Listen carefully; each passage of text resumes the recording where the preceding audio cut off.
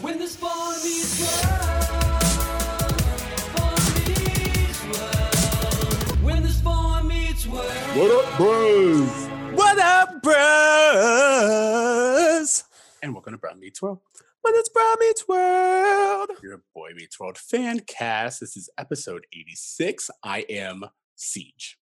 And I am your friend, Tony Coitus, co-host of said podcast.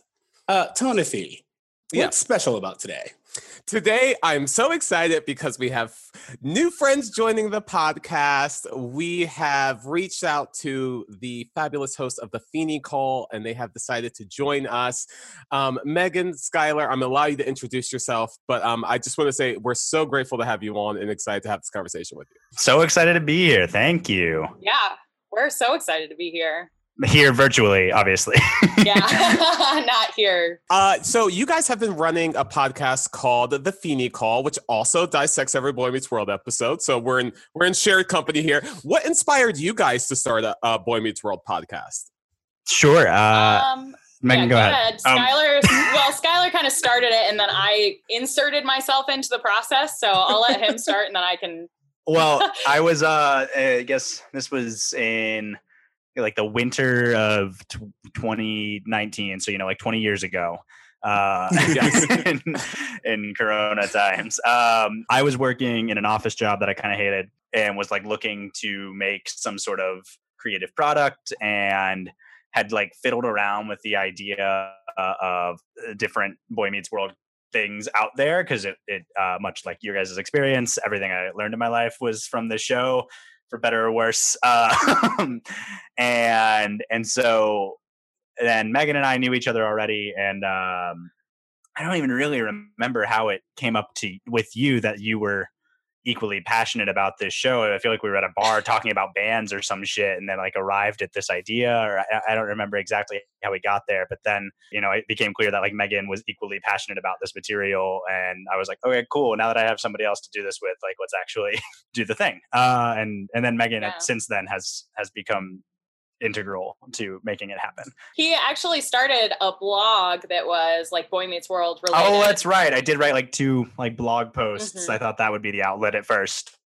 And since we're friends on Facebook, he posted it. I saw it. I got super excited about it. I was like, wait, someone else loves Boy Meets World as much as me? That's insane. So I messaged him privately and was just like, have you ever thought about like making this a podcast? And he was like, actually, that was the original plan, but I don't have any of the recording equipment.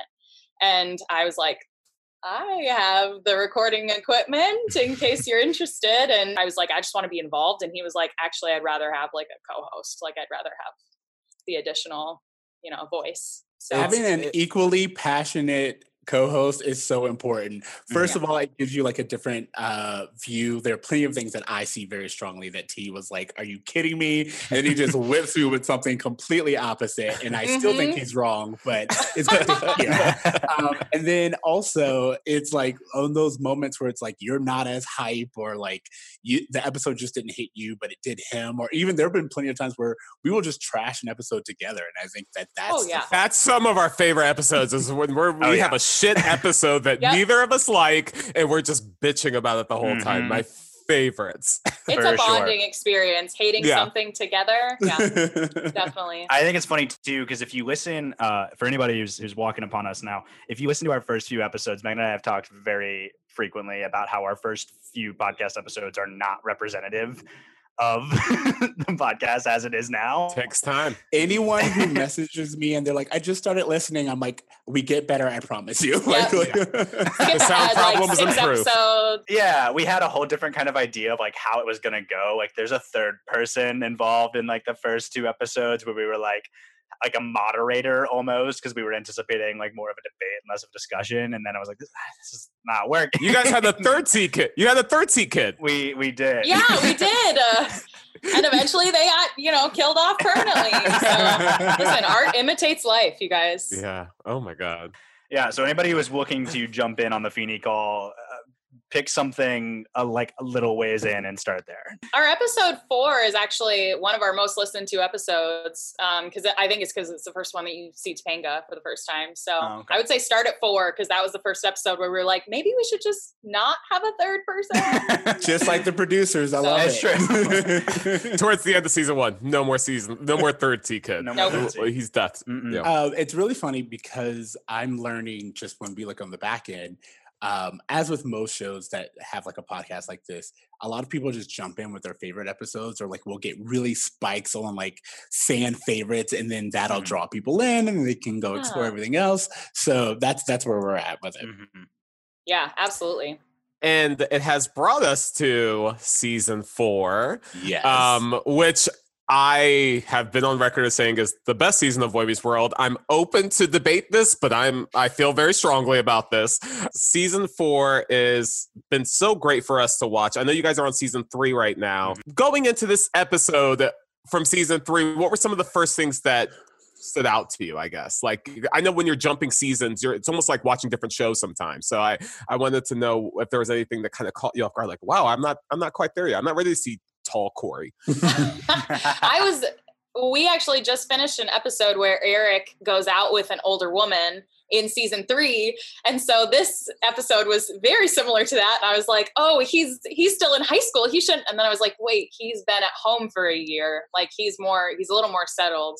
He's probably still like 19, but I was like, it's a little like less weird and uncomfortable than the last episode. But I was like, Skylar may have an issue with it. No. This one does not give me as much of an issue as the relationship we just talked about on our show. That's the one where Amy's 30-year-old friend dates a high school Eric Matthews, right? Yes. Yeah. Yes. I took big issues. We had a very long conversation about that. Also, like the moment this one started, I was like, Eric and the older women, he has a thing. I wonder if that first interaction with Amy's friend shaped his like taste.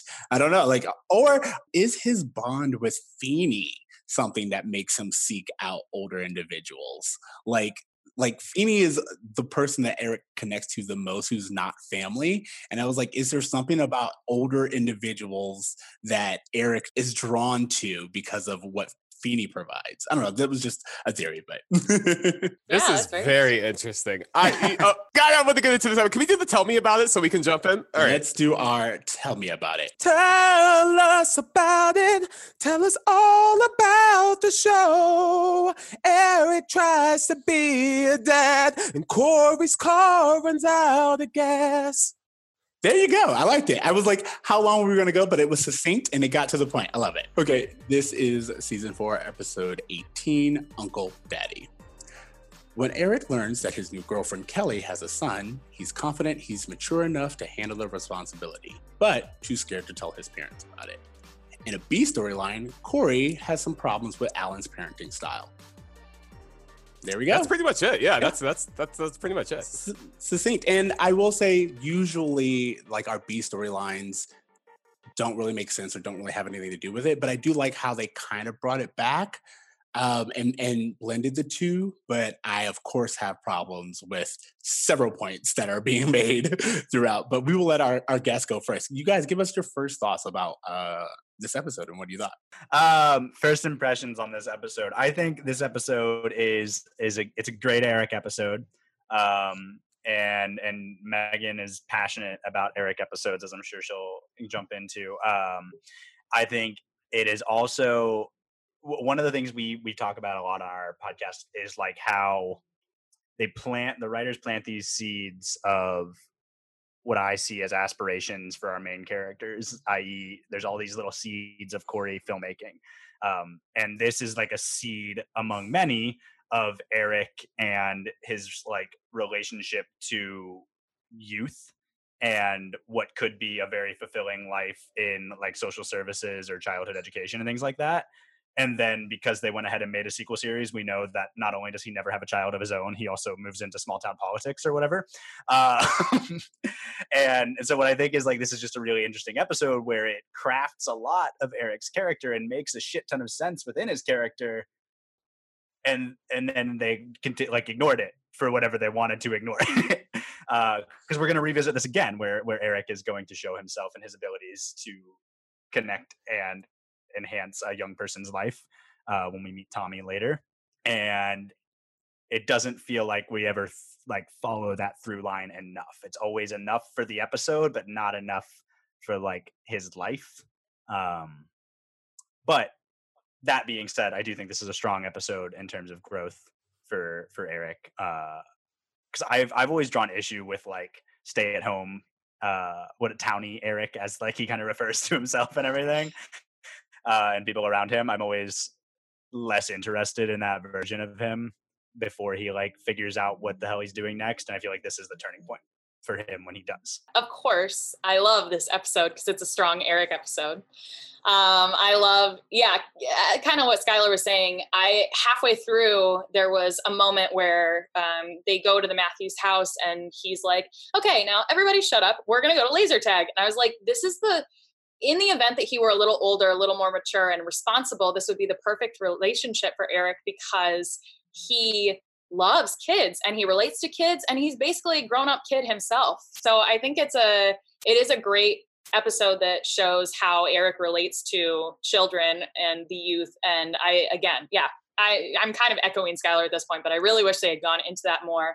I wish that he had started a family in Girl Meets World or gone into some sort of like, not even childcare necessarily, but I think he would have been like he could have like opened his own like, or been like a foster parent. I think he would have been great at any of those things. And I wish they had followed through on some of that, but whatever, it's fine. See, I agree with literally everything you're saying. I'm interested, Siege, what were your thoughts on this? All right. So first of all, just on first glance, I thought this was the episode with Tommy. So like I went into it thinking that I was getting a Tommy relationship and I was like, that doesn't look like the kid, but whatever. But then when I watched it, I was like, oh, we're doing something completely different here. And I liked a lot of what I was seeing and a lot of points that they were making. I liked the fact that Eric really stepped up and he handled things in a very mature way. But at the same time, they showed how this was almost, and we talked about it a lot, but it was almost play. It was almost like role fulfillment for Eric. And I liked that they had those little hints. The things that I didn't like about it was they kind of, to me, made Kelly feel like a victim of her circumstance. Like, even though she has autonomy and she, quote unquote, gives Eric an out, like just the way that they frame her and they frame her life and her decisions, they just make it seem like this trap or this black hole that Eric was in danger of getting sucked into. And that really, really bothered me. And then of course there are things I can say about Corey, but that is for the B plot conversation. T, where are you at? Okay, so I'm so glad, first of all, Skylar brought up the planting of the seeds, and I always mention Corey in filmmaking. We just had an episode about this. They constantly plant seeds that never grow into anything with his future, much like Eric with being a weatherman, much like Eric with his relationship with children, much like Eric as a Secret Service CIA guy. They mention it in this episode of like he wants to grow up to be in the Secret Service. There's another episode where him and Jack are dating girls in college, and one of the girls like, I want to be in the CIA, Secret Service, and Eric forms a bond with her. It's so weird how they have these plants that just never grow into anything. But for this episode specifically, I actually think, and I'm going to take Megan's side for this, I think this relationship would have been good for Eric.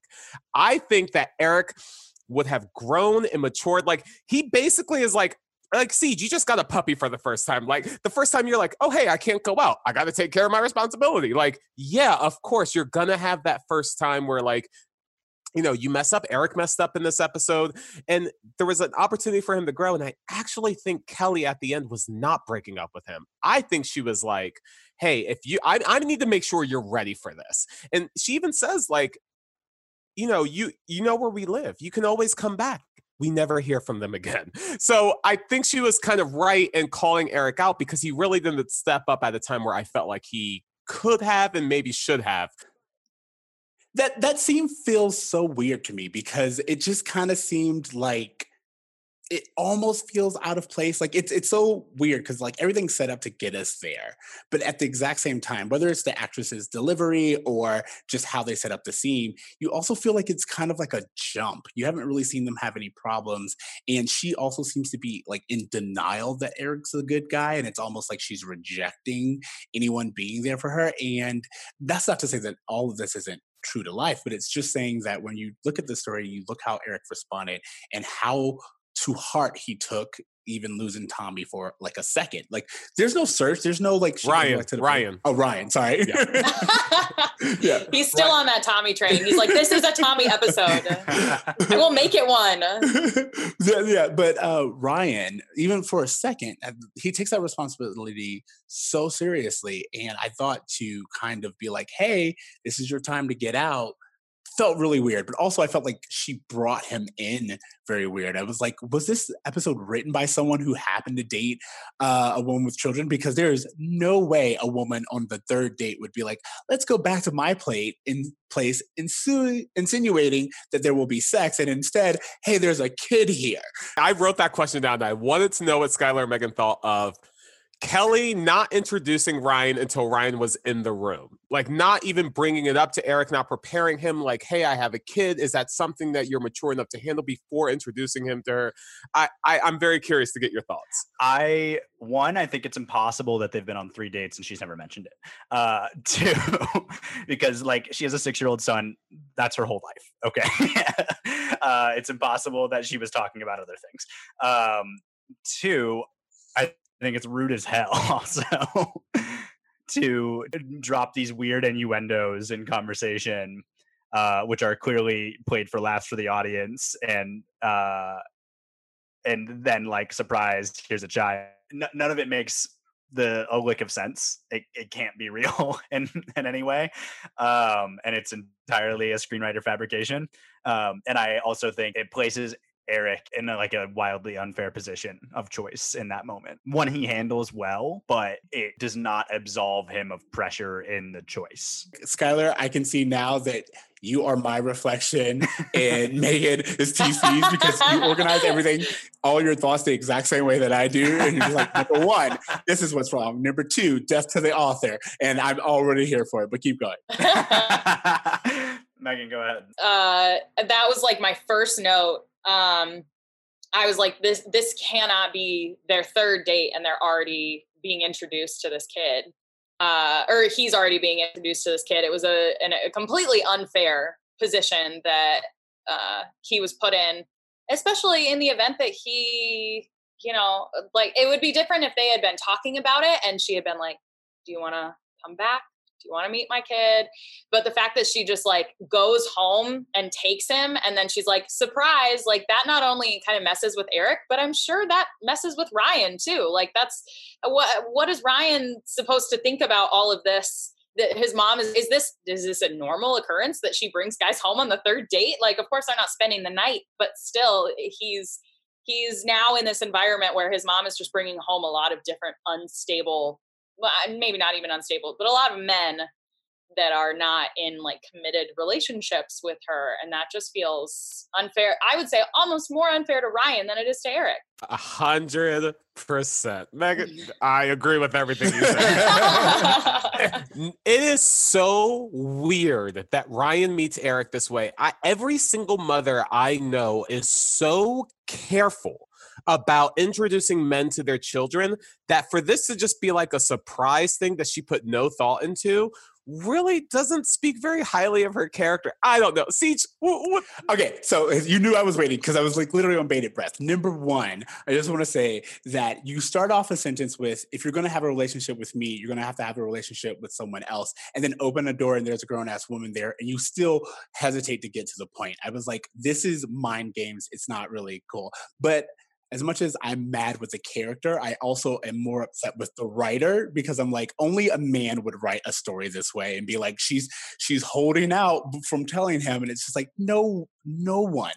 My friends didn't meet my boyfriend until I was secure enough to be like, okay, this is how we're going to introduce you. And even then it's like kind of a big deal. I've been seeing someone. I want you to know about him. I don't just bring people into my friend group. I don't just bring people into my life. I would definitely not just bring anyone into my kid's life.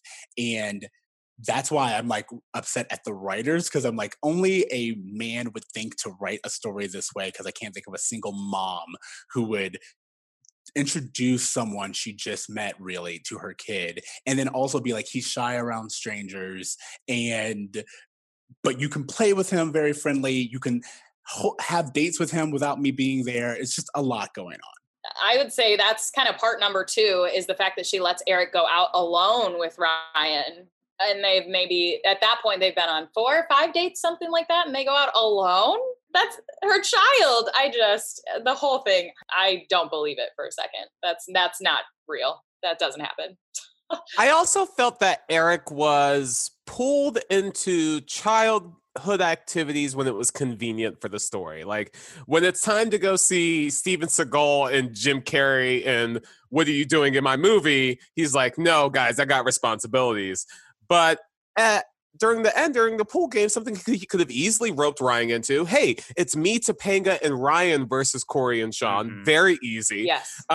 He's like, dude, I've been hanging out with you all day. Give me a break. And it just felt odd. It felt so odd that he stepped up to responsibility. But maybe that's the point. Maybe that's the whole thing, is that he wasn't completely ready. I don't know, but it did feel a little uneven. Yeah, that scene also, just now that you mentioned it, I hate the before the pool game because so I work in childcare. I nanny a 6-year-old and a 3-year-old.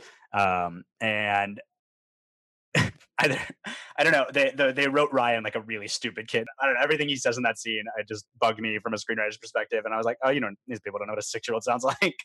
Yeah, no, I think that what we're all talking about, and we kind of went into this, but I'll kind of bring us out a little bit and talk about these other characters who, in our roll call, we are going to bring up Brittany Powell, who plays Kelly, and Justin Cooper, who plays Ryan. We've talked about them quite a bit already, but what did you guys think about the performances from these two?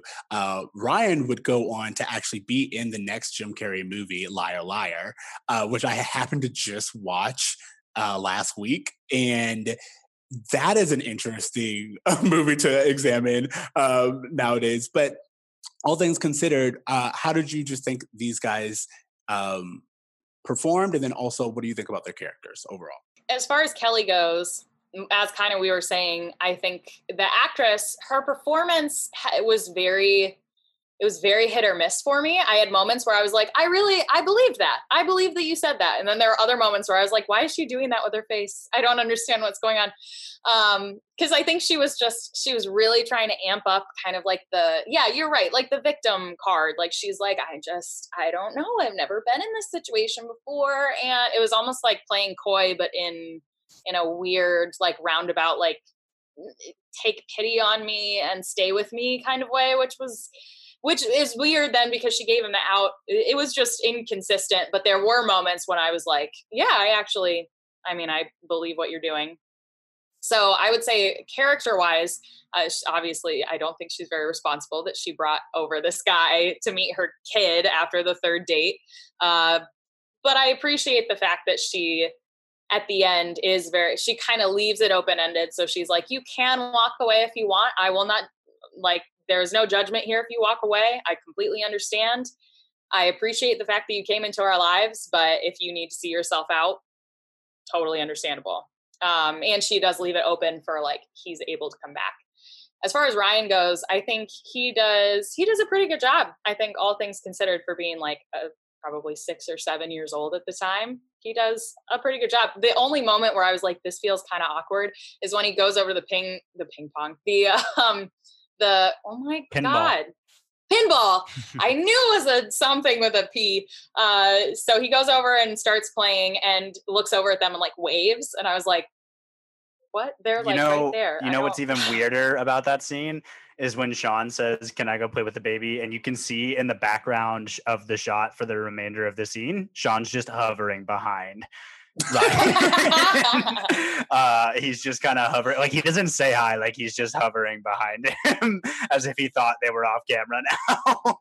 He's just observing. His reaction to Ryan was very weird, Yes. just constantly calling him the baby, and it was it's weird, but I think so many things about this episode were like, you're almost like perfect, but also kind of off. Mm. And because I can't put my finger on exactly why it's wrong, it's hard to communicate.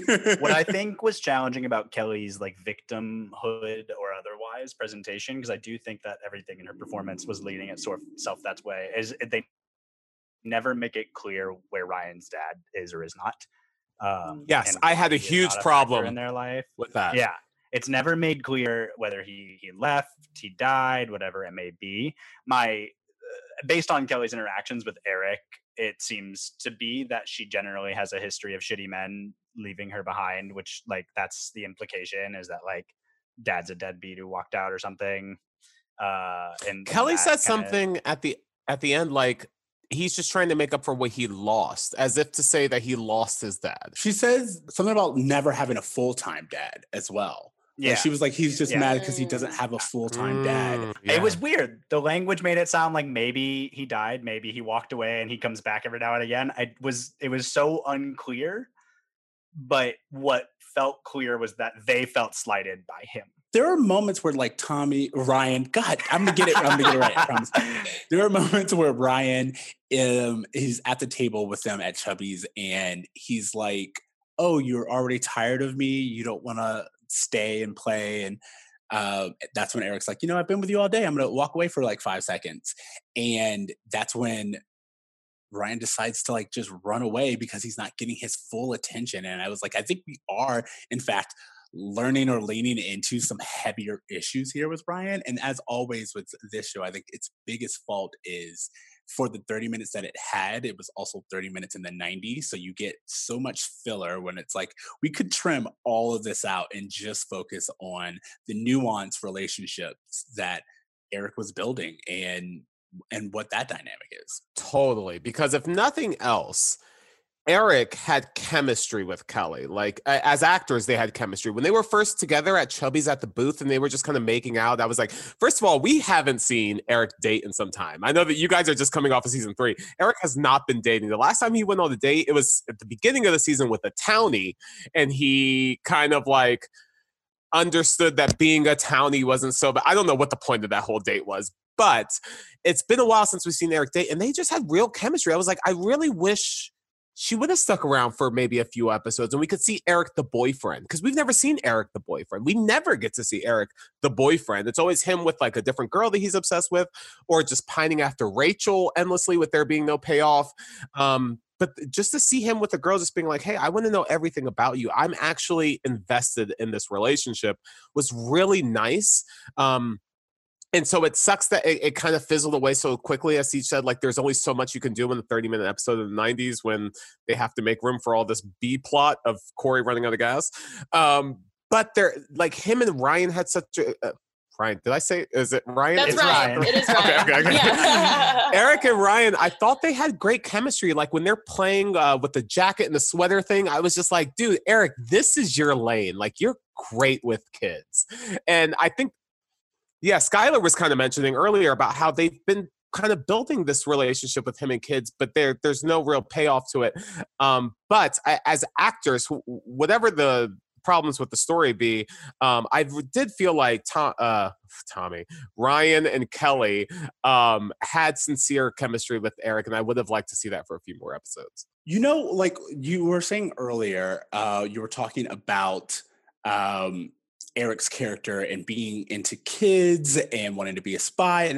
And you know what character they do really well with that? All of those, the same kind of elements is Andy from Parks and Rec. He has like a lot of the same goals. He has like this childlike personality. And what they do is, because it's written like in the golden age of television and we are allowed to get more in depth, they have his character get all of those payoffs. He ends up having a children's show where he pretends to be a spy and he has all these karate classes. So all the things that you know and love about him and his love for kids and his like childlike behavior and his special interests, they get to come together. And I think what we're all agreeing on is that they provided us with so many great elements with Eric, and then they just dropped most of them to make him a goofball. Yeah. Yeah, I completely agree. And I was actually thinking while you were saying that there's an episode, the first episode where we kind of get a little bit of that with Andy in Parks and Rec is where he goes to play guitar at the concert for those kids and he has to rewrite all of his lyrics. And I feel like that episode can kind of parallel this episode in that that's a seed for Andy to go on and do, you know, the Johnny Karate Show. And now we're getting a seed for Eric and we get another one with Tommy and it's just like, nothing comes of it, because I would have loved to have seen Ryan and Kelly be in like even like a 2-parter, but to continue on, you're right. And I didn't even think about this before. This is probably the most like boyfriend we get to see Eric ever, because he doesn't date anyone else He gets seriously. 2 episodes with Desiree back in season 2, so Which is a toxic relationship. For I was him gonna to say, be I don't think we're gonna count The that. We don't worst. count that. she's the worst. No, you're right. I think this could have easily been made into a multi-episode arc, but they were just coming off of a 2-episode arc and needed to get back to it. I have a theory. So you mentioned Sean's behavior in this episode, and I think it's kind of incongruous with Sean's behavior surrounding this episode in other episodes before and after this one, and that everything Sean does in this episode is more characteristically goofball of like Eric season 5, 6, 7. What I think is interesting is because Eric has to play serious this whole episode, it feels like they dumped all of that energy into everything Sean said, because Eric gets to do nothing for laughs.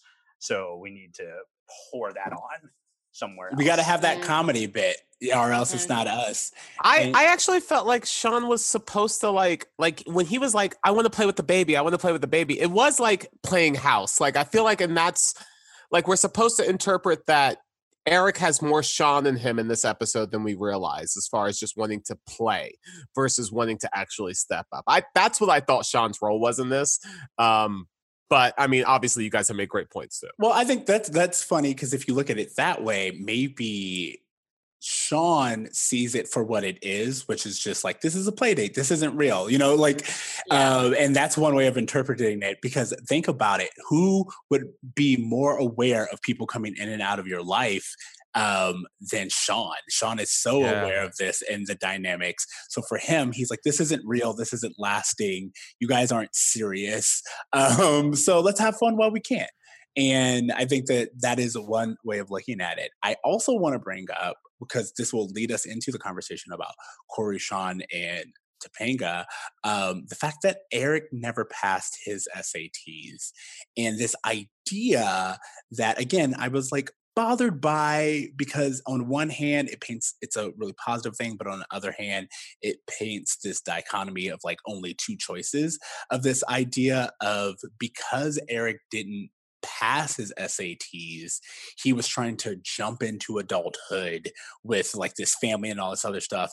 And when he got rejected from that, they were like, okay, now you have to go to school. That's the only way for you to really mature, is by going back and pursuing higher education, which, especially since what we know now about student debt and all this other stuff, I just don't know if it's the best advice, or if it muddles the lesson they were trying to teach. Definitely ranted about this on our show before, how this show often presents higher education as the only viable post high school choice, and that every other one is the wrong one, basically. And I've lamented several times about how that was basically the life I faced too. Like, nobody told me like, oh, hey, you know what, if you did something else besides go to college, that's you could do something with that too. And I think millennials were taught that. I Yeah. think that was Mhm. generational. Yeah, We right? absolutely. often have that conversation with everyone I meet who's our age, about this idea of being really forced and brainwashed to go to college, and then getting to college and everyone being like, and our job's done. And you're like, well, what do I do now? You've kind of left me to blow in the wind. And they're like, what are you talking about? I set you up for college. Well, it's funny. The first time I realized it, I was working. This was several years ago. I just finished freshman year of college, and I was working at a summer camp in New York, and like 50% of the staff was international from the UK and from Australia, and so many of them were on their gap year, which is like, the super normal, encouraged thing, right? Where, oh, great, you finished high school, like take a year, explore the world, figure it out. And then like, if you want to go back and go to uni after that, or you want to go and pursue a technical career or something, whatever else, like at least now you've had a year of like discovery. And it's so encouraging. I was like, oh, fuck, that sounds cool. Here I am, 1 year finished with college. And so, yeah, this episode for sure sets up this idea that like, Eric, you can be a parent or you can go to college, and parenthood rejected you. So go to college. I just had a question because we haven't watched the previous episodes. He says, I got a good job. I got a good girl. And what's his job right now? Do they have the they own the store, shop no? now. Yeah. They own the shop. camping store. Okay, I didn't know Yes. if we had gotten there yet. I couldn't remember when that happens. And so he says he's got a job, and I was like, do they own the store now? Is that what he's doing? They used his Mhm. college money to pay for the store, so he's part owner. So that's he right. is getting some Mm. coin from that. As you were saying, there's something almost dismissive about the fact that he has a job. I mean, like he has a good paying job. Like really respectable part business owner. Like Yeah, he's a Exactly. business. He technically is a small business owner. Like, Right. there's nothing wrong with that. No. And it does feel like, I mean, from at least from season 4, like when we started the series, and you guys will obviously get here with this episode where he goes out on a date with this townie. It feels like this episode is kind of the completion of that story of Eric realizing that, like, I mean, at this point for us, he's tried Singled Out. He's tried all these other things to like make his life something without college. And it feels like this episode, he's like, no, I'm realizing college is the only way, which, like you said, is just this message that was force fed to us growing up as millennials. If I could have been told about the massage therapist who works on rugby players when I was a kid, that definitely would have made a difference. The fact that no one mentioned that in career day angers me every day. Just we'll, want to point that we'll out. get career Yeah. day, firefighter, doctor, massage therapist for professional rugby players, lawyer. That's all I've ever wanted. Where was that guide? Where was that Yeah, pamphlet? why wasn't that Anyway. Yeah. kid's parent coming into your class? It almost feels a little bit like, as far as like Eric realizing this is the only option, it feels like they show the flip side of that being Kelly and Ryan. Like if you don't, I don't know, if you decide not to go to college or whatever, like this is, I don't want to say it, but it's almost like this is what'll happen to you if Yes. you decide to not go to higher education. Like you're just going to end up in a home situation, playing house or with a kid, Waiting or for whatever. a man to come and help you. Yeah, it feels because of how she kind of portrays this like victim of circumstance. It seems like she has only landed there because she didn't go to college, or she got pregnant in high school, and then she had to sacrifice that, and now this is where we are. It's odd that Eric doesn't see her and is inspired by her. Like, this is a chick who's like out in the world. She has her life together. She has an apartment for herself. Like, it's odd that Eric doesn't see this as something to inspire to, but instead, like you said, like it's either college or it's this. It's college or it's suffering by myself. And one of the things that me and Siege always talk about is how we feel that the show often doesn't write women very great. I don't know if you guys feel this at all. Oh yeah. Like there's like you're either the perfect girl, you're the bitch, or you're just Amy, which is just hanging out in the background. Yep. And it feels weird that they didn't make this Kelly a person that was like empowered, I guess. Like Siege said, she's a victim to her circumstances versus like, no, dude, I have a kid and I still figured all this shit out, which would have been so I much agree. better. Yeah. Again, I always think about like the times, and we in general as a culture weren't really paying attention to women's stories that way. I mean, Sex and the City didn't even come out until a few years Mhm. after this. But it's crazy to me that you would have someone who has the responsibility of a child and paint them as not incapable, but kind of just it's almost like a struggle that she has to go through. And it's like, you, as I was saying earlier, you don't want to, this is your out. And that's not to say that parenthood is easy and it's not a struggle and it isn't something that you need to be prepared for.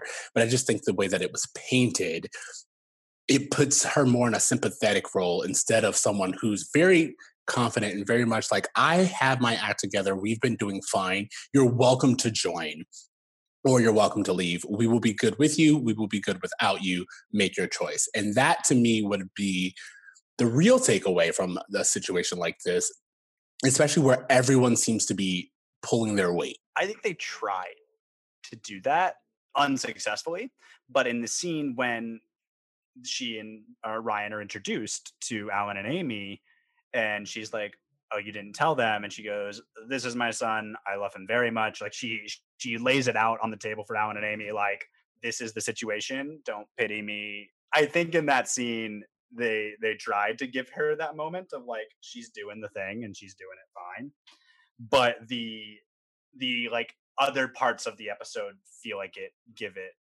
there's more weight in those other parts. I'm so glad you brought up that scene. I'm really interested to know what you guys felt of the way that Amy and Alan and Morgan reacted to Eric's new relationship with this mother. I'm very curious to know that. On a scale, I would say Morgan actually reacted the best. Yes. Then Amy, then Alan. Alan did the worst. He usually in the does. event, yes. He did a poor job the second she walked in the door, and then as soon as she introduced the kid, it just got worse. He just kept like, if I were Eric in that situation, I would go on the date, I would come home and I'd be like, "Dad, you embarrassed me. Like, I cannot believe that you said these things." And I mean, he's like an old white guy, so he's gonna say stupid shit. But like, then Amy you could see she was uncomfortable with the entire thing, but she at least was very like, "Okay, well, this is the situation. We're not going to have this conversation right here. We'll wait until you get home from the date, and then we're going to talk about it," which I feel like is how Amy acts in most situations. She stays cool, calm, and collected, and then she's like, "We are having a discussion about this later." But Morgan, of course, was very like, "Oh, well, I'll bring my mom too." And she was just like very cool about it. And then as soon as she realized she messed up, she was like, "I'm sorry, I thought she was your mom." And he was like, "That's fine." Yeah, he was like, "It's fine. It happens all the time." So I feel like Morgan actually handled the situation the best. And definitely Alan handled it the worst. I think you bring up two scenes I would like to have seen, Megan, instead of the B plot. One is after the date, Eric, Alan, and Amy. I would have liked to have seen that scene. And Yes. two is Eric and Ryan outside of Chubby's. But Yeah. those are the two. Yep. But like specifically this Alan, Amy, Eric post-date dynamic would have been very interesting to see. I was very, I'll say, impressed by the way that Alan and Amy handled it, because I was expecting some kind of conversation about the responsibilities of being with someone with a child and all of these things. And instead, they just kind of let Eric do his thing and then come back. And I was like, all things considered, this is different than the approach that they usually would take with Eric in situations like this. Well, it's different than the approach they take with Corey. Amy seems to have very firm opinions when it comes to Corey and Topanga, but with Eric, doesn't seem to have. So, I mean, we're coming straight off of the Long Walk to Pittsburgh episode where Amy was like actively trying to be like, "You guys need to calm down." And yet in this episode, she's completely just like, "Yeah, whatever you guys work out." I mean, obviously Eric kind of comes to an understanding on his own, but there doesn't seem to be any conversation. You're right. That after date scene is pivotal. And I would have gladly changed one of Sean's like study headache scenes for one of those scenes. Yeah. So I'm going to push back on the whole thing with Amy and last week, because I've been talking to a lot of people online about our episode and how we dealt with it and what they think about it. And I honestly think that Amy gets a bad rap when it comes to her and Topanga. I think that, at least from what I saw, it's not that she has a problem with Topanga. She is like, Corey and Topanga have been together for the longest. It is their only relationship. They're very narrow-minded in it. And there's this codependency going on. The difference with Eric is Eric hasn't dated in a while. And even when he did date, it was like a different person every single time.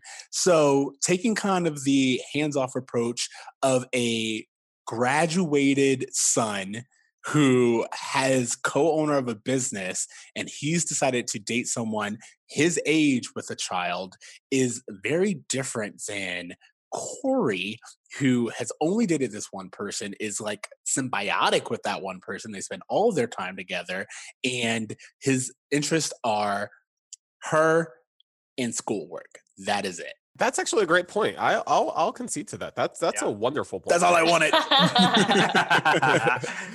Okay, so I do want to I keep trying to transition to Eric talking to Corey. And I was like, he is actually doing something that they don't do very often, which he tries to have a mature conversation with Corey. And because Corey is himself and self-centered, he kind of misses the point initially. But he's like confiding in Corey, and he's afraid to talk to his parents about it even. So to come to Corey and be like, hey, I have this situation and she has a kid and I don't know if I'm really up to it. What does that mean about me? What does that say about us? Like, is pretty a big deal. And what did you guys think about, I guess, how this happens and then how Corey behaves throughout the episode? This is another like seed moment for me, because we get to a place in season 7 where Eric is like, you are going through our memories, cleaning out the garage without me. You're doing this all. And I feel like Eric's really trying to make a connection with Corey. And it's something that doesn't happen until he takes like a gap year. And then once he starts at Pembroke with Corey and all the whole gang. But I think that he's really trying to make an honest connection with Corey, and Corey just has no interest in it, or he can't see past the end of his nose to really make that connection. And then by the time they are adults, it's too late at that point. So I'm so glad you brought up that episode. I think about that all the time, All because it's the literally time. like the third, like the episode right before they wrap up the series, and it's like, oh, so you're waiting till this long to try to build Right? a relationship between Corey and Eric. And it sucks because even in this episode when they're like playing pool, you can see that Eric feels more of a draw to be included into Corey's world than Corey ever feels to be in Eric's world. Corey is so just thinking about himself, his girlfriend, and his friends. He hardly ever thinks about ways that he can contribute to his brother's life. And so I think that Eric trying to have this mature relationship, being like, yo, you're missing the point. She has a kid. Like, I'm struggling with this. And Corey just not really not really stepping up to the plate is disappointing, because I think, like Megan said, like, it sucks that Eric doesn't have a brother that he can typically bounce ideas off of. And that's why I think Jack plays such an important role in the later seasons, because finally Eric has someone to talk to. Jason's been gone for years at this point. And he's Oh. trash. He has and was he ever really there in the first place? Let's whoa, be whoa, honest. guys. I think we're about to start a podcast beef because we love Jason my God, on this Oh, we podcast. hate We're Jason. here for Jason. What? All right, so I may be blinded by the fact that Jason is cute and plays the voice of Powerlife. Or sorry, of Max. Yeah. I was gonna But say that's either always way, what I hear. We love Jason Marsden. We hate Thackeray Binks. Jason. Yeah. And I will concede that each and every time, as long as there is respect for Jason Marsden. Yes, we Yeah. love Jason Marsden as a talent and a voice talent, but not the character Jason. He's better on Step by Step than he is on Boy Meets Yes. World. Yes, yeah. You guys have talked a lot about planting seeds, and I think that I'm going to change. I think a lot of people's gripe is the inconsistencies with Boy Meets World as it goes on. But right for me, from where I sit, as someone who has watched this show, I think my biggest pet peeve now is the planting of these seeds that never go anywhere, because there's so much greatness. There's so much great storylines and dynamics that are brought up that are just never brought to fruition. And I really do wish that they had spent more time on that. Even when they do Girl Meets World, you're like, why? Like, you had all of this set up. How did you drop it? I had a hard time getting into Girl Meets World specifically because I really didn't like the futures of these characters. It felt like Eric should have been a teacher more than Corey. Like, it felt odd. And so it was hard for me to grab my, like I think Skylar was talking about Eric being a politician out of nowhere. Like, it felt odd that this was the future based on, all these things. Eric should have ended up as if anything, a weatherman than a politician, but like, we get none of that. No, I agree. When you like rewatch this whole series, if you sat me down in a writer's room and you're like, all right, we're gonna make a sequel series with these characters. Now they're adults. What are their lives like? What are their careers like? And I'm like, okay, great. Well, like, Topanga went to law school. Topanga's a lawyer. Fine. We that tracks with her character. Nothing else does, right? Like, if you sit down, you're like, oh, Corey, he went into filmmaking, right? Like that's based on everything we've been shown. He had to go into filmmaking. Topanga owning a cafe makes no sense No, to when me. she ends up No. buying that cafe and No. It felt like they needed a Chubby's more than they needed Topanga to have a Yes. fulfilling career. yeah. And so that goes on. And so like Corey becomes a teacher. Okay, I don't think so. Sean becomes a travel photographer. That actually has an ounce of credence, right? That happens Mhm. once he like considers that photography internship instead of college. But it's not what I would have pegged for him. Not at all, because it feels more like Ryder than Sean. Like when we get to the poetry part of Sean, it feels way more like Ryder's personality Mhm. than it does Sean. Yeah. Yes. But no, I For agree. sure. Like there were all these little clearer signs for where the characters should have gone, and that like clear, like the people writing the show, they know, like, oh, Eric and his childlike enthusiasm for life and his ability to connect with children. That like we revisit that multiple times in this show, and I don't understand why. Like, especially, it always bugged me when they go to college. No one ever has a fucking like major or degree of study. No. Or they're all No. fucking general liberal arts degrees or something. Yeah. Like nobody is studying anything specific. Yes. And I think that's a fucking shame too, you know, because I don't know. Sorry, I just started swearing. I don't know if you guys curse on this podcast. Oh, absolutely. We curse all the fucking time. All It's the fucking all time. good. Yeah. Cool. And so, you know, nobody has their own like specialized degree of study even. And I'm like, I would love to know what anyone chose to major in college. I think the show ends when they're just in their first 2 years of college, right? Like they Right. never get to the point Yeah. where they have to take a major, which Yeah. is super disappointing because you're right. Like, where is the drive for what's going to happen after? The whole show is Feeney and their family preparing these kids for their life outside of school. And for them not to have a fulfilling life outside of school makes all of this feel a little less than, which is disappointing. Well, and if Eric's whole like Eric goes to college basically because of this episode, you know, like there's an Yeah, immediate pretty line from much. this episode to Eric going to college. So then I think like, okay, great, Eric's in college. He's bouncing around through general ed requirements and checking the boxes on liberal arts degrees. Time to pick a major. He's reflecting. What are the biggest experiences of my life? Oh, Ryan and Tommy. Those are the two biggest moments in my life so far. I think I'm going to go into a career where I can help make disenfranchised child's lives better or something like that. And so he begins to study social services or anything in that realm. But we don't get anything like that. I don't know. You know, he decides to move to New York and I don't know, fuck off. Yeah. I would have even accepted like Eric stays in Philadelphia, takes over the family store, is like he's just the owner, but maybe not the manager. And then he's a foster parent is like his, you know, full-time job. Pretty much. Like I would have accepted something like that instead of like, oh, I'm going to go into politics. It's like, and I get it's supposed to be like funny because he's a moron. And so it's like, how can a moron ever be a politician? But now it's like a little too real for life. And so I'm like, oh, I Let don't me like tell it. you. I'm gonna say I think that was their commentary more than anything. Sure. That's true. I think what you guys pointed out, and I didn't think about it until just now, but there's this. We usually talk about how, especially in the opening credits, you only include the people who are important to Corey and Corey's life during that time. So like in season 1, you got the entire family and Feeney, but then in season 2, it was just Sean, Corey, and Eric. And then now there's Topanga, Corey, Sean, and Eric.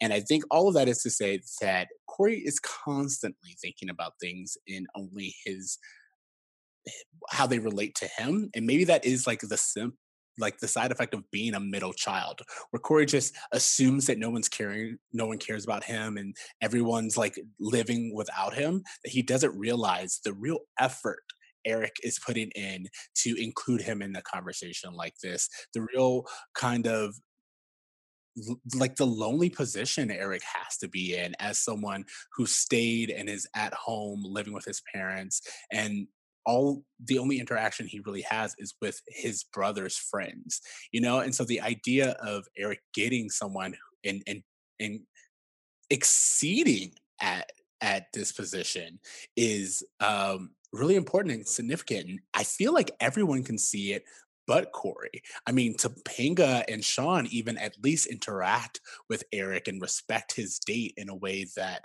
Corey doesn't quite register. I think for Corey, all of his social needs have constantly been met his entire life. everything, like he does have some middle child syndrome, like acting out, being kind of an ass. But at the same time, because he has some middle child syndrome, he's found that safety or that social interaction in his friends, and that's why he's bonded so closely to them. He doesn't need anything other than his girlfriend and his best friend, and then occasionally his parents, sometimes his big brother. But Eric's friends have gone, they've left, and he doesn't really want to hang out with his folks because he's 19 and he's trying to, figure out himself. And then he sees his brother has his social needs already met, and Corey has no interest in expanding that at all. And so, yeah, Eric's just left high and dry for pretty much the entire series. It's really disappointing because the main thing that I've taken away that you guys have kind of actually given me perspective of is this idea that like the episode ends with Eric going, okay, I'm not going to be a townie who dates like these unwed mothers. I'm going to go to college. And you guys have really brought to light this idea that like, there's no reason for Eric to really go to college. There's nothing wrong with his life as it is. Maybe he just needs to move out of the house. Yeah. But like he is a small business owner. Like he has a steady employment. There's no reason for him to like resort to taking the SATs for an 8th time. I gotta be honest, I can't imagine taking the SATs 3 times, less 8 times. And I feel like to ask that of Eric is almost a little unfair to just be like, well, you kept failing at this thing that you tried your hardest at over and over again. Maybe you just need to try it one more time. Yeah. And then you'll get it. It just feels like you're dismissing, like maybe Eric has talents that are outside of a scholastic altitude or test. even And the resilience that Eric shows by doing it. I mean, like the thing that he is kind of constantly interacting with Corey with is the idea of I've taken the test so many times, I kind of know it through failure, and the education that I received through working at it. And that's never acknowledged. Like it's shown, and in the episode, they kind of showed that he has a knack for it and therefore he should take the SATs again. But they're never like, hey, Eric, by the way, you're answering these questions correctly. Yes, you may have failed, but you had different pressures, you had different priorities. Maybe it will be different this time. It's never really said. It's just kind of like it's concluded. He's resigned to this after. And he has to go to university. He can't go to community college. He can't go and do anything else. He has to go and pass the SATs and go to a university in order to be successful, which is so frustrating. And I feel like there's a small component that I don't think a lot of people think of, and I don't even think the writers meant it, but Eric shows some symptoms of like ADHD, and that's just not discussed at all. Like he's failed the SAT 7 times. That's not like, no one does that. And I know it's supposed to be like a funny thing. He's supposed to be a dummy, but like he clearly, there's just a piece of the puzzle that's missing. And I definitely talk about this towards the end of your season. You're on season 3 right now. Mm-hmm. When Eric doesn't, spoilers for your listeners, sorry, but when Eric doesn't go to college, he doesn't get into college. They have like this whole storyline about Eric kind of struggling with schoolwork and not like quite getting it. And then even there are moments where they showed like the depression that he's going through. And I've always felt like Eric was undiagnosed. And as someone who did not get his ADHD diagnosis until a few years ago, until I was way out of high school, I was like, he is telling people that he needs assistance and no one's really listening or like looking into why Eric is the way that he is. And I feel like that's disadvantage for him. Additionally, I feel that the kind of goofball nature that Eric's character becomes could also be a kind of like trauma playing out of all of these like failures and trying and not really getting anything that he has worked hard for, and in a world that just kind of dismisses him. For me, I kind of see Eric as like a tragic story, at least just in canon based on what I see, because he's really intelligent, very much like Sean. There's like an intelligence there that's just not valued. And the more we go, the more we see him try at things and fail, and then just everything kind of moves on. And the only thing he really is remembered for is that goofiness, and maybe that was just something he felt resigned to. Wow, like this kid has talents that are just being overlooked. We've actually said that same thing about Sean, like in the planting the seeds thing, about how Sean has been showing in like a businessman mindset.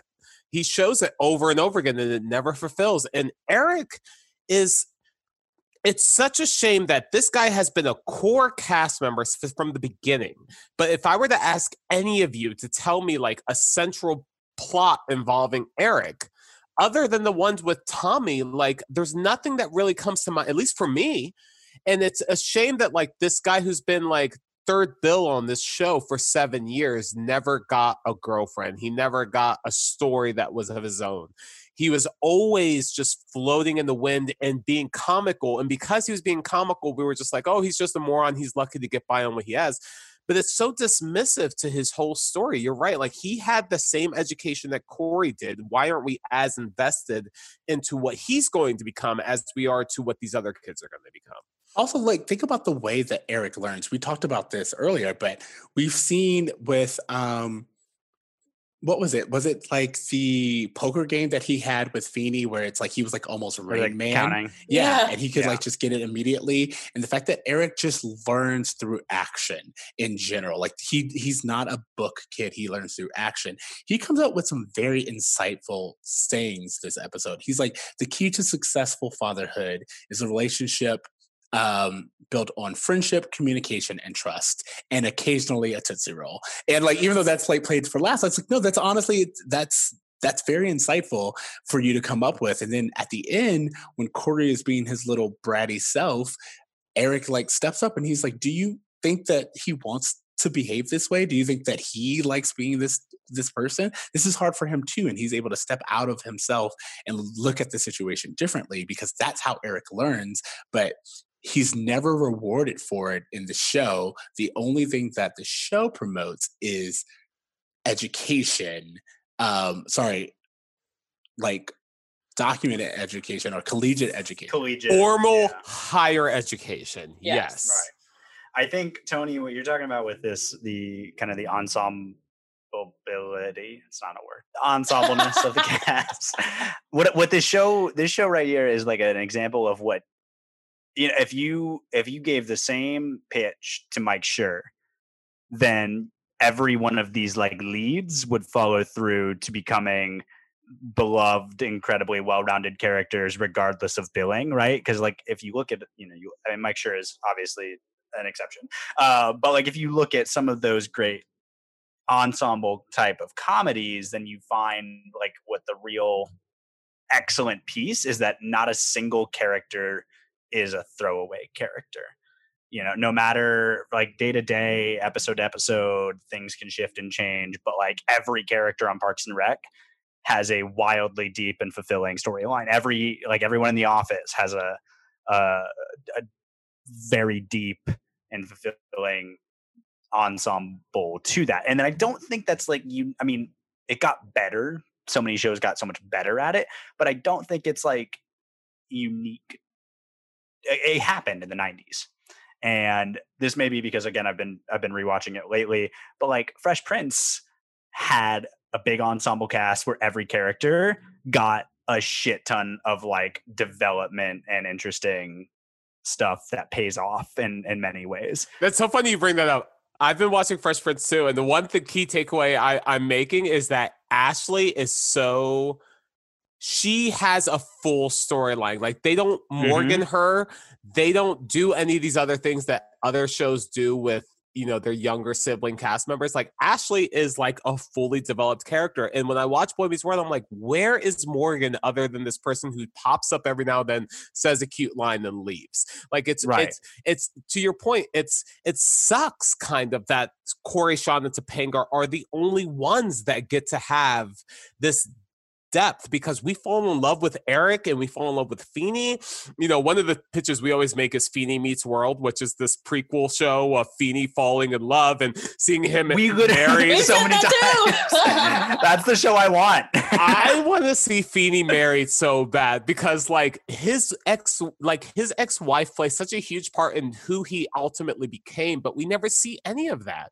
We only focus on these three kids. And I don't think it's anything I noticed as a child watching the show, but it's definitely something I noticed as an adult that like Amy, Alan, Morgan, Feeney, Turner, all of them get shortchanged in the rewatch of this. Yeah, there's no Yeah, reason, and it's- especially considering Billing and the fact that he was part of the cast, there's no reason why Turner and Eric couldn't have sparked a friendship, or, you know, like Turner, Eric, and Feeney. Like they do this dynamic where now that Eric's out of school, even Feeney's like, okay, we can spend a little bit more time together, and I consider you a friend more than an ex-student. And I think that had we done that with Turner, even, it's like we could have had this other adult mature conversations that we're having, kind of like the world part of Boy Meets World, and balanced it with Corey's entry with Boy Meets World. And I think that I'm always forgiving of it because it was the 90s and I just don't expect as much from it from shows as we used to. But it really is a shame when you consider like what this show provided and how we all relied on it to instruct us about life and where it falls short in those lessons. You know, your comment earlier, I don't want to leave it forgotten. Your suggestion that Eric's attraction to older women is informed by his relationship to Feeney. Now feels like a great time. Yeah, no, let's talk about it. That Yes. sounds perfect. That is such an interesting hypothesis that I've literally never considered. I don't hate it. It almost feels like Eric is constantly searching for someone to show him his path, whether it be Feeney, whether it be, Kelly or any of these other. He's like, I don't know which path to go on. I have a very unique set of gifts and I don't know how to use them. And you're telling me that I can go to college.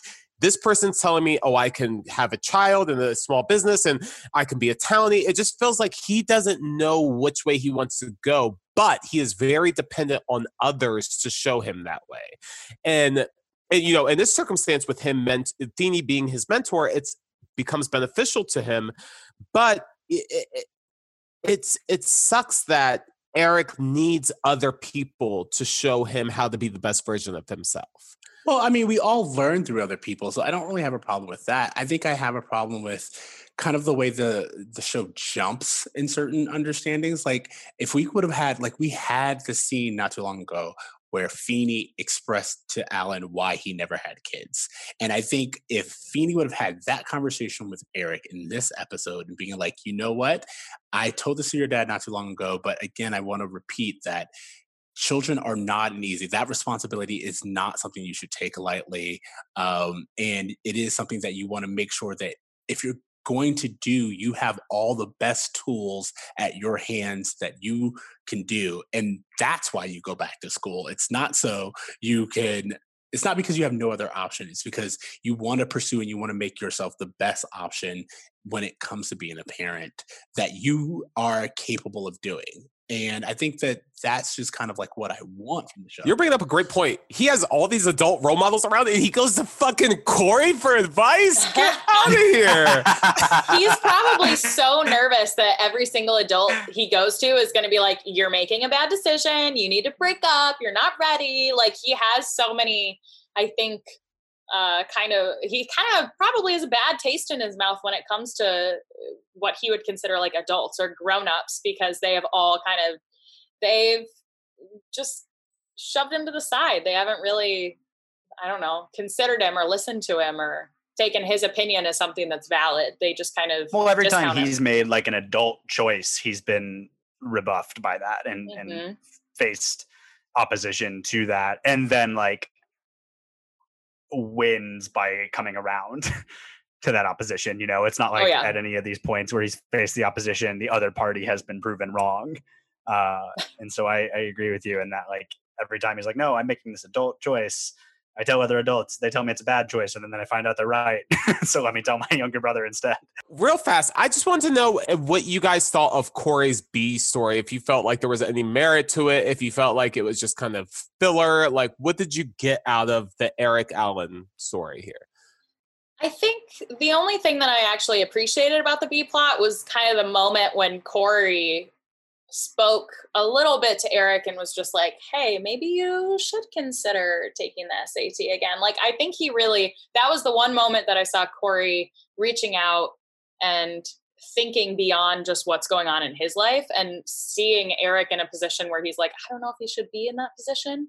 So maybe I'll give him a little word of advice. But other than that, like the dynamic between Corey and Alan did feel a little filler-y. It wasn't necessarily something that I was like, oh, this is great. I'm so enjoying this. I was just like, it is what it is.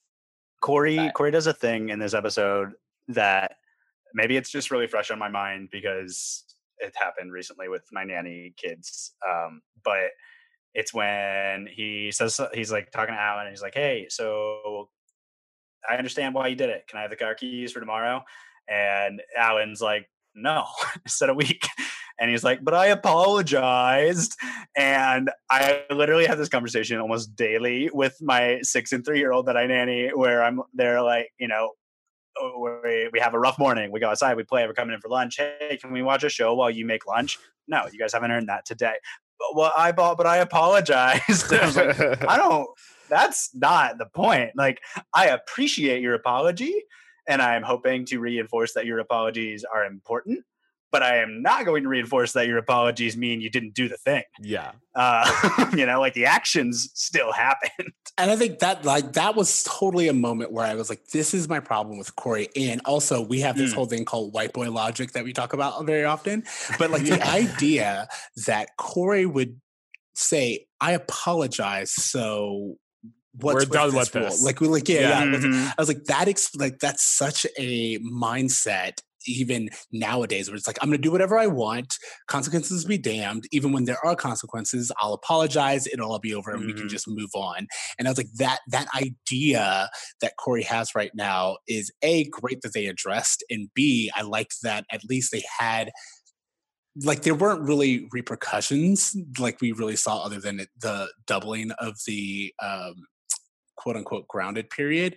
But we don't really see even that play out. But going back to it, there is at least acknowledgement of, no, that's not how this works. This, like, you're still a child. And again, having Eric be the one who is still a child himself, but can see that his parents honestly have his best interest at heart, I just thought was really important. I would be so upset as Alan and Amy in that moment when Corey says, but I apologized. I'd be like, where the fuck did I go wrong? At what point in the last 16 years did you get the idea that means we're good? Like, you know what? I have to stand up for Corey a little bit. Oh, you do? Because we're going to go there, but keep going. I do not want to excuse Corey's behavior. I don't apology immediately rights all the wrongs. However, if you run out of gas, you weren't paying attention, period. What's your point? I'm saying that Alan ran out of gas. He was not looking at his gas light. Like, the central conflict between Corey and Alan is this running out of gas thing, but I really feel like you have to not be paying attention. Let's examine this as the adults that we are. You are a parent of 3 with a wife and a store and backlogs and employees and all these other things, that you are sharing your car with your 16-year-old son who has nothing to think about but his girlfriend and the SATs. Those are the 2 things on his plate. These are the things on your plate. Corey has no legs to stand on as far as I'm concerned. I want to go further on that. Alan says they made it 3 blocks, 3 suburban blocks, which is very, very little, which means that Corey almost like methodically pulled that fucking car into the driveway with no gas in the tank. Okay. Perhaps, yes, 3 blocks. Maybe you're right. Maybe he pulled in with an empty tank, and maybe that's it. Maybe that's what I got. But I just can't imagine being in your car, seeing that yellow light come on, and just being like, we're fine. Well, again, if it was 3 blocks, then what happened was They got in the car, it was on E, they went to go to the gas station and it stopped. Because if you go 3 blocks and your car dies on you, that means that there was nowhere for you to go. You were trying to go somewhere and you couldn't. They're in walking distance of Chubby's. There's no gas station around. Where are we? Like, this is Philadelphia. Like, I don't know. Maybe I'm overthinking this, and I'm sure you guys are right. But I really like, the first thing I look at when I get in my car is how much gas I have, and I just thought it was the Allen. In my mind, their 3 blocks is they don't get out of their neighborhood. Yeah. But when right. Corey says we made it 7 blocks, that was Corey's ignorant way of not like deliberately not getting to the gas station. Corey was petty as fuck in that last scene. He obviously ran or drove around in circles waiting for that gas to run. That's so funny. All right. So do you guys have a bruh moment of the week and or a Feeny lesson? I have a bruh moment, which is simply Alan meeting Kelly That and was mine going, too. "Attaboy!" That was mine too. That was so For sure. so cringy. It was uncomfortable. Dad, stop perving out on my date. Ew. And this I is don't not like the it. first time that this has happened. This is repeat No, it behavior happens from so many Alan. times. He needs to be put in a closet when people come visit. Like, he just needs to be away from society and anyone under the age of like 30.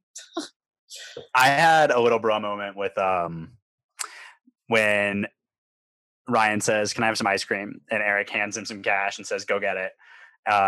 And at that moment I was like, "You're in like what's effectively a dive bar, you know, for that like a dry dive bar, and you're sending a 6-year-old to the counter to get some ice cream while you stay in the back like smoking room, basically." Yes. Right? For me, everything about that, I was like, "Oh shit, this is 1990 something, isn't it?" It's so funny this is past. it's so I was funny just that saying, this is past the point where it's like, okay, go play outside till the street lamps come on, and we'll see you whenever we see you. Like, we're past that, Yes. but we're not up to like, oh, let me make sure I'm always keeping my eyes on you, or like somewhere between those. it's so funny that Eric's like, "Oh, I have a fancy restaurant we can take Ryan to." Right. It's the exact place I took you to They were already yesterday. there. Yesterday.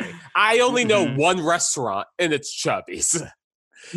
So Yeah. my bruh moment of this week was the entrance to like the faux 3-way situation that we found Eric in.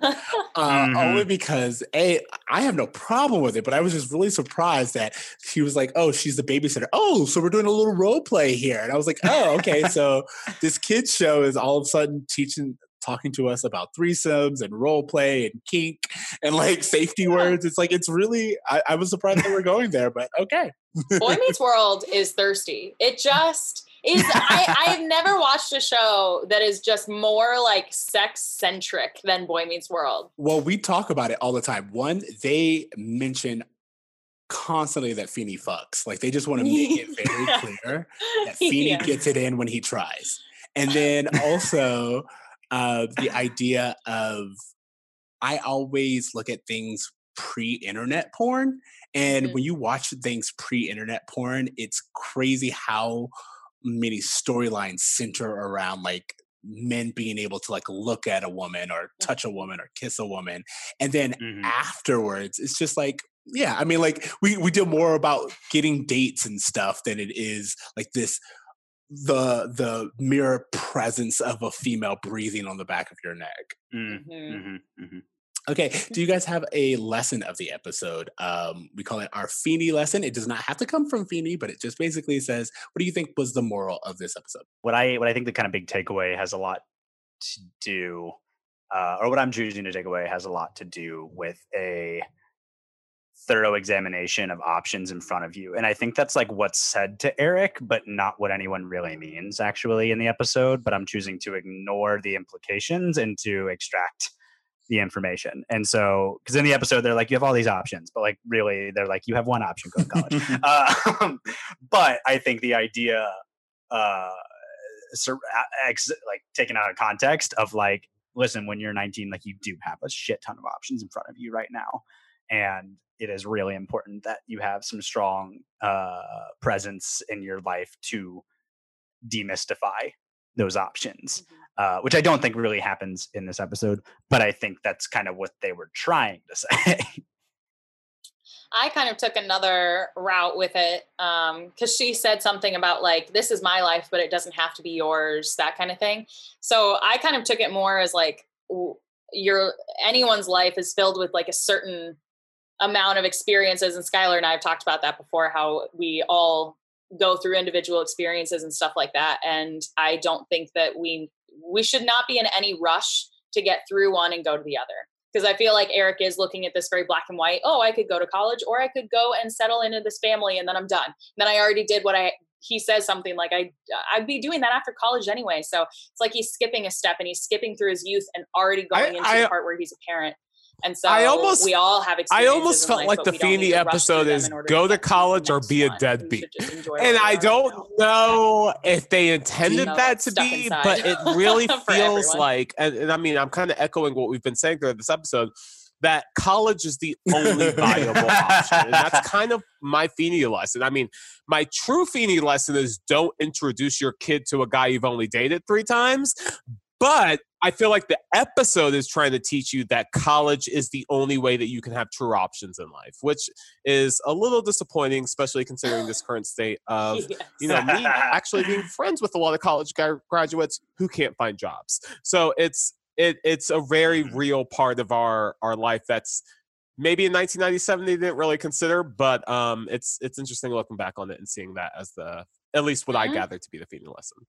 I think I'm going to tie in everyone's points and say that my Feeney lesson is really exploring all the options at hand. Like, I think that very much like as Megan pointed out, and even as T pointed out, it's kind of like not rushing into things, but go to college if that's something that you can do.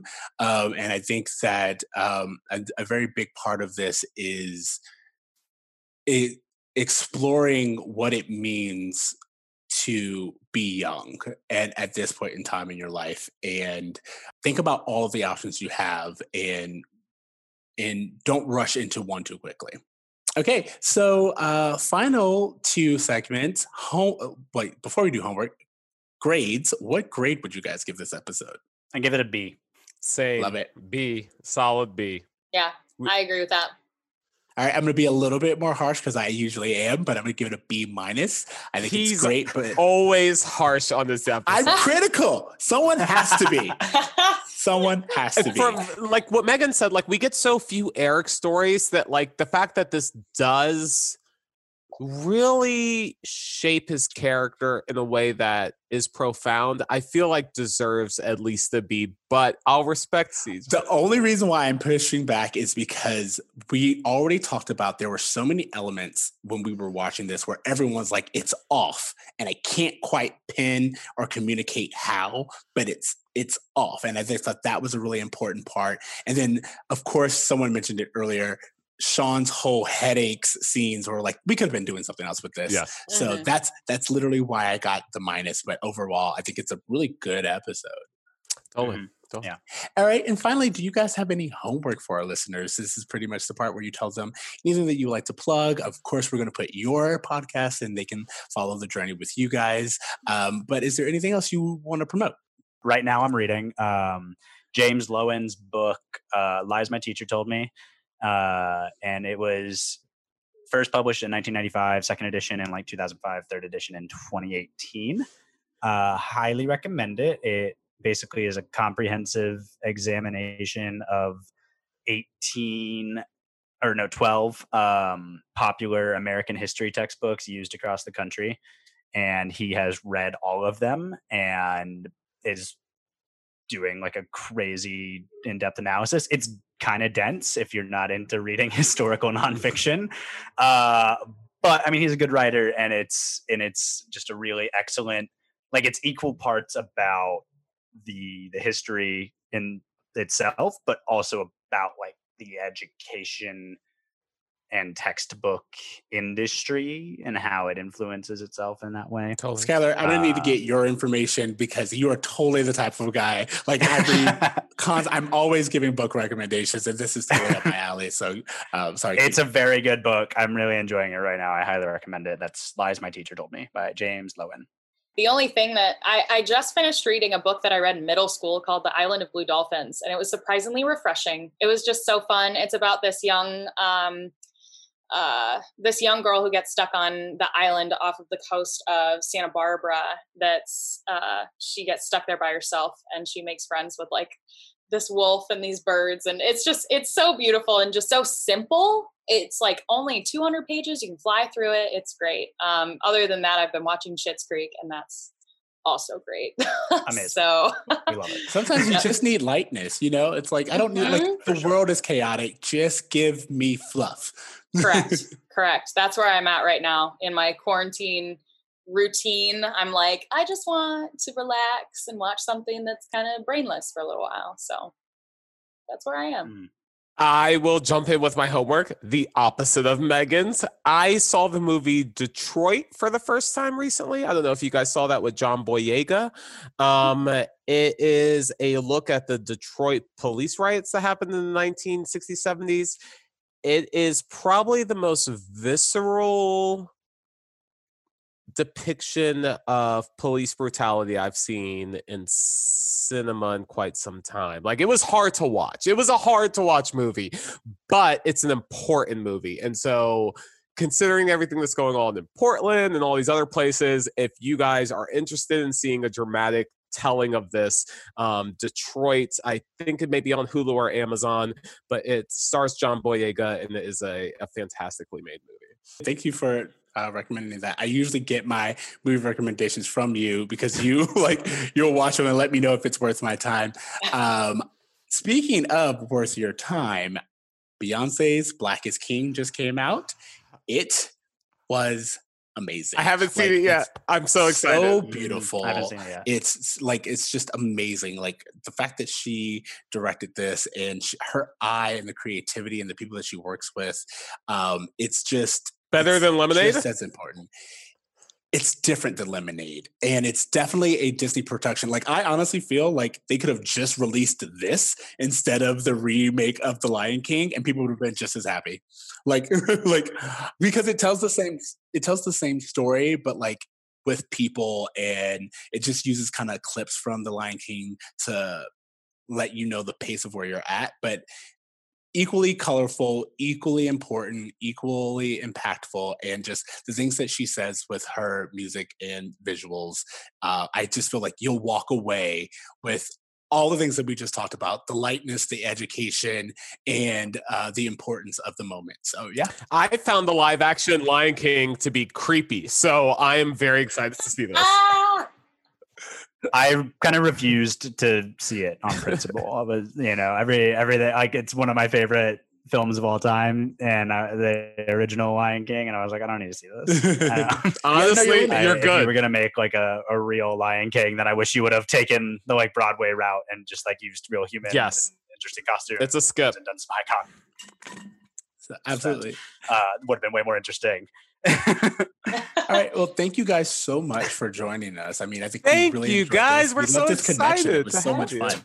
Yeah, thank you for having us. It was amazing. We love Thank you guys for having just us. I connecting really with loved other- it. Yeah, we just love connecting with other Boy Meets World people because now that we're not in the 90s anymore, it's like we're trying to like find people who love it as much as we do and relate to it as much as we do. So yeah. I will say I'm actually surprised I don't know about you, but on our social media, there's like a huge following of younger individuals. Like they are like, Yes. like I'll ask them like, oh, how old are you? They're like, I'm 15. I was like, oh, I got to end this conversation, but thank you for listening, Oh yeah, we get a lot of kind of younger listeners, as well as people who got introduced via Girl Meets World, which is mind blowing to me. But a lot of people, that's how they got introduced. Is it was Wow. on Disney Channel. They were right around that age group, and like middle school, elementary school, right around that time. And then from there, we're like, oh well, Boy Meets World's on Disney Plus. Let me give it a shot. And so then That's so know. interesting. I don't know I about you know, guys. isn't I it was crazy? never able to get into Girl Meets World. We talk about this all the time about us transitioning into Girl Meets World after we finish the 7 seasons. But I really I tried the first season and I really struggled with it. And it's because I had such this firm idea of where these characters were going to go. and seeing Girl Meets World was such a disappointment to me. But I understand that maybe I just need to get through the first season. I know it gets better. Siege has confirmed to me it gets better, but I still struggle with it. It does. It does. There's a couple. Yeah. There's a couple of gems in there, but generally speaking, it is clearly a producer product. Yeah, they definitely understood how to recreate the Coruscant dynamic with Riley and Maya.